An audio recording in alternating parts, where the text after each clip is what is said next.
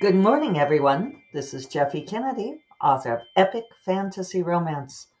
I'm here with my first cup of coffee. Wonderful. Today is, say it with me, people, Friday. Woohoo! Uh, November 17th. Month is flying by. That's what I get for going on vacation. Next week is U.S. Thanksgiving, so that's going to take up some time. I'm going to go travel, see my family, which will be great. But I also have a book due.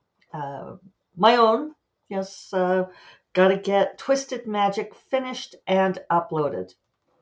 So, as I mentioned, I did finish revising it in Kauai. I have been crunching this week to finish the ending because I had stopped at about, let's see, where did I stop?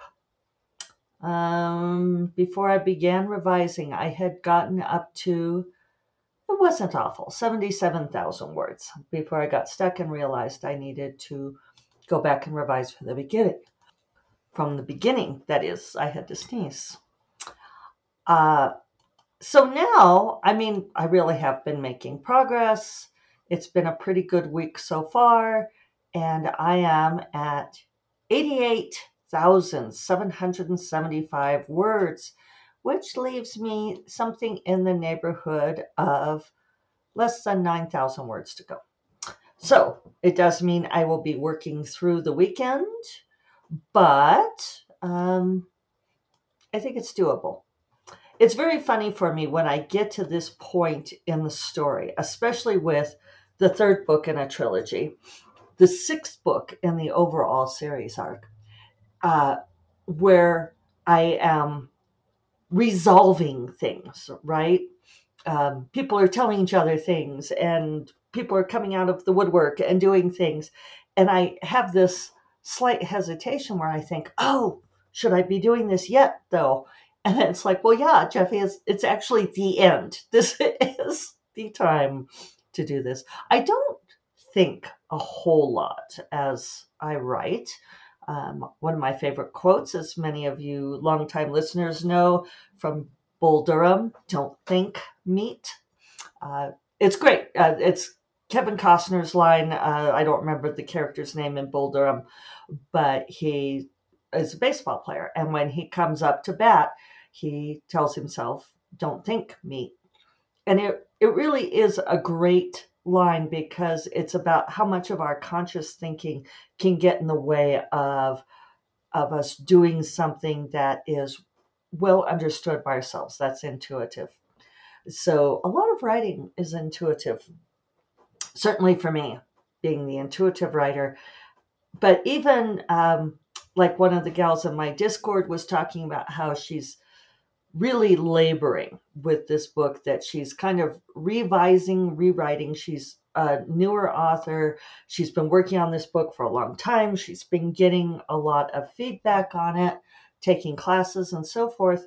And so as she's working, she is thinking. She's thinking, oh, well, each scene needs to do this. And, this needs to move this forward and this needs to do that.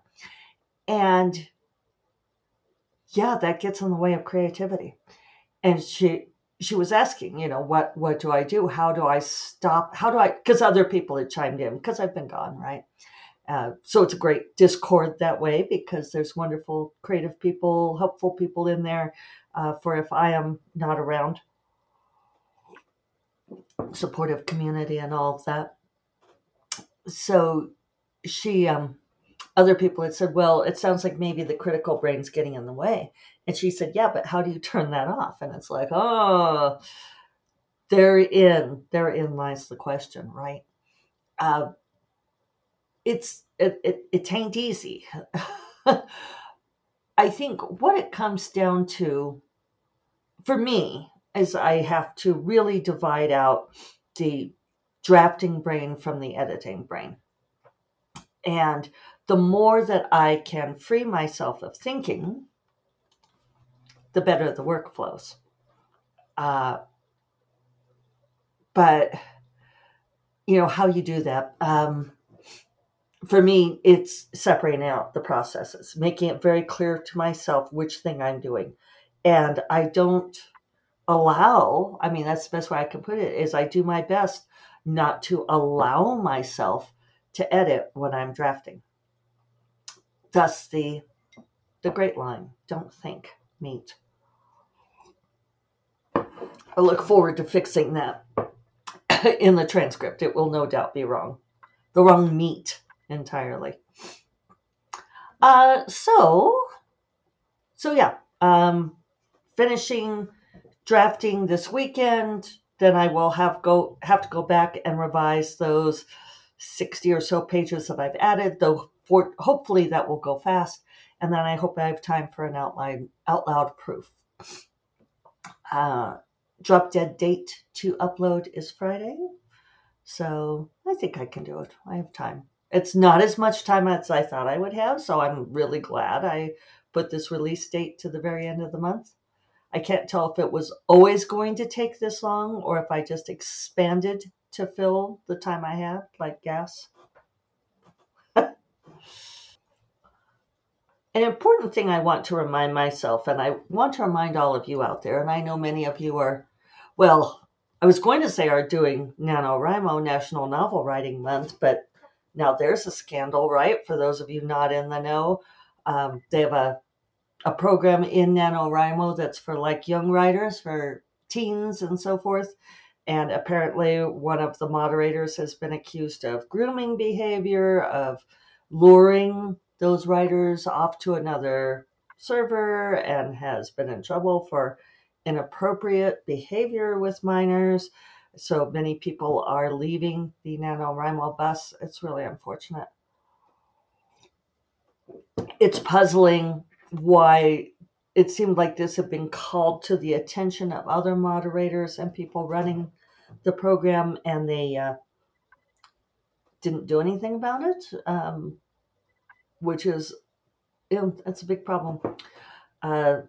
They do have my sympathies because that's a terrible thing to be dealing with, but it's worse for that they may have stood back and done nothing while this was going on. So anyway, we won't talk about NaNoWriMo, I guess, huh? But anyway, when you're getting started for the day, I think that there's a tendency for me, I notice, like as I'm getting started, and it's not easy. Like some days getting started is harder than other days. And there's a temptation to think today will not be a good day because the first hour is slow or the first half hour is slow. And you all know I keep charts and graphs of everything, but my first hour is, across all books, on the average, the lowest word count hour. I always get better as I go on. And I know Dorinda has talked about this too, that she has, in some ways, she likes going for 2 hours without stopping because she finds that the longer she goes, the faster she goes and the more words she gets. So there's definitely an aspect of flow there. So I just wanted to remind everyone that if you're starting out for the day, if you're starting out full stop and it's slow, it's not going fast, give yourself time. Give yourself a little time to work that through. And I think that you will find that the longer you go, the easier it gets. I also wanted to talk about Anne McCaffrey, a random topic switch, but I've been rereading Anne McCaffrey. I recently got her the original Dragonwares trilogy, Dragonflight, Dragon Quest, The White Dragon, on it was like a BookBub deal, $1.99 for the trilogy. And of course, I have my paperbacks. I have my. Shall I show you? Okay, so for those of you on video, here is my battered copy of Dragonflight. The covers are coming off. It's a mass market paperback. And I believe I bought this myself. I mean, even look, the inside pages are all folded and crumbly. And I have taken care of this, but I also have read it. Um, Copyright 1968, uh, 10th U.S. printing May 1971. I, I know I bought this new, um, but it had to have been, I think I was probably 11 or 12. And I love this about it is my name is written on the front cover in my mother's handwriting. And it's just Jennifer Mize. My name is actually Jennifer Mize Kennedy. This was before my stepdad adopted me. And my mother wrote my name in there because clearly I was like taking it somewhere. It's just funny to see her handwriting in there. So anyway, I rebought the books on Kindle because it's so much easier for me to read on Kindle as opposed to on paper. And I wanted to reread these books, blah, blah, blah, blah, blah. I am also, I've read Dragonflight. I got halfway through Dragon Quest, for those of you who know the books. Then I switched off and went and bought Dragon Song and Dragon Singer because those occur timeline wise about in the middle of Dragon Quest. And I wanted to read the story in more or less chronological order. And I know that the books are now off-putting to today's readers, and I see readers complain about it because the Gen Xers like me who grew up reading these books love them, and we rave about them, and I talk about them as being an influence on me. And it's one of those things where you start feeling very old trying to explain it to people. But at the time, there wasn't fantasy and science fiction that had predominant active female characters, that had female characters who were doing exciting things like flying dragons and fighting in battles and that sort of thing. And so, yes, it leaves a lot to be desired today. And I understand why today's readers bounce off of it. There is also some non-compliance in there. That, like in the sex scenes, there's a sense of the women being forced, and sometimes some physical violence, like slapping people to stop them from being hysterical, which was again very much of the time. Doesn't make it right. But it's interesting to read these books from my lens of today. And I was thinking about the whole non-compliance or dubious consent, not non-compliance, but dubious consent, non-consent in the sex scenes. And, in that time, there was a very strong feeling that that women had been so oppressed, so programmed, so it had been drummed into them that they must not have sex, that they, should clench that quarter between their knees as a form of birth control. And yes, for you younger people, that was a real thing. Clench a quarter or a penny between your knees and you wouldn't get pregnant, right? Because if you didn't spread your legs, right? All of this was always put entirely on the females, right? Entirely the female's responsibility to control sex. Whereas it was, boys will be boys and the guys would attempt to, finagle or force their way in.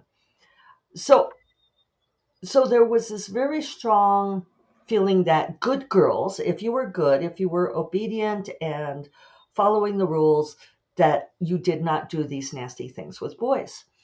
And so in the stories, there's this sense of that the hero forces the woman to go past these false rules, and that she then she is able to abandon herself sexually because she's no longer responsible for clenching that quarter between her knees. And I realize it doesn't really make sense, but it's more of an emotional storytelling thing. And I think it's really important to remember that Emma Caffrey was an Irish writer, and she, grew up in this very oppressive Catholic culture. And in some ways, the books are fascinating for this reason, because you can detect this immense patriarchy, this ossified patriarchy in her world building that clearly comes from her growing up in this kind of society, where men are constantly telling her, well, girls can't be harpers, women can't do this or that. There's a whole lot of what women cannot do in these books. And Anne McCaffrey was very faithfully reflecting that era. She was reflecting her own life. I saw something recently, and I'm probably not going to get the specifics correct, but I was reading about one of the first women to run a marathon, where she entered under initials and they assumed that she was a man. And when it was discovered that she was a woman, one of the race officials went and physically dragged her off the street or off the track. So when we talk about things, we talk about microaggressions, and we talk about inherent sexism, we talk about internalized misogyny. But I think it's important to remember that back in this time, in the 60s and 70s, when we kind of joke about women burning their bras and that sort of thing, but there was a huge outright vocal force telling women and girls, you may not do this thing, you cannot be this thing because you are female.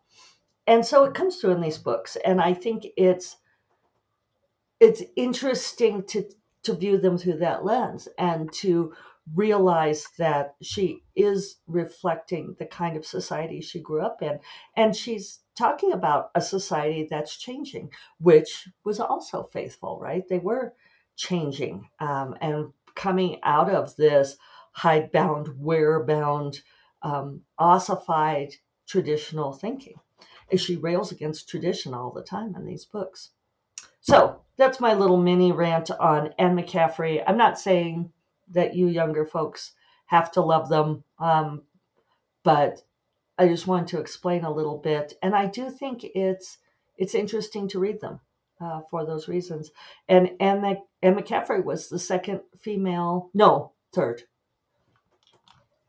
third female grandmaster that SFWA ever had, Science Fiction and Fantasy Writers Association. At that point, there had been 22 grandmasters named by SFWA presidents. That's a perk of being president, if you get to name the grandmaster. It's basically a lifetime achievement award. And Anne McCaffrey was the third woman to be awarded grandmaster in 2004, people. The very first one was Andre Norton in 1982, and the second was Ursula Le Guin in 2002. And after Anne McCaffrey, there wasn't another female grandmaster named until 2012. We are working on correcting this situation, but yeah, it was a thing. And I'm going to wind up today to talk a little bit about the season finale of the morning show. So if you don't care, and if you don't want spoilers, now's the time to tap out. But I finally watched the last episode just this week because I was on vacation last week. One of the gals who was at the conference with me, it turned out she loved the morning show also. And she had spent Wednesday evening in her hotel room to watch that season finale. The penultimate episode was completely gripping, and she had told me she was disappointed in the last episode. So much so that I very nearly didn't watch it because I thought, oh, I don't want to be disappointed. But then we were looking for something to watch, and we both loved the show, and I was like, okay, I'm going to watch it. And I liked the ending. And full spoilering, you all know that I was totally shipping Alex and Paul Marks. I wanted that relationship to work out. It did not, because it turned out that he he had lied to her. And there's this great scene at the end where and Jennifer Aniston, I'm sorry, she is so fucking good. But she is crying and they're saying goodbye. And she says, I wanted a partner. Oh, I wanted a partner.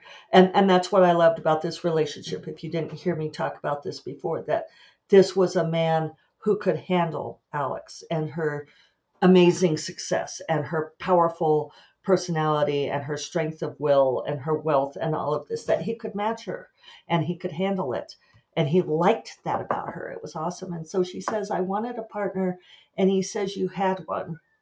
And she says, not one I could trust. And that's what it comes down to, right? Not that I could trust. And it didn't matter that, you know, he was perfect and she liked him so much. And I think the sex was great. But, if you can't trust the person, if they're always going to be manipulating you, it's just deal breaker, right? On that note, go out and have a fabulous weekend. Be someone that people can trust. For me, for Alex. And I will talk to you all on Monday. You all take care. Bye-bye.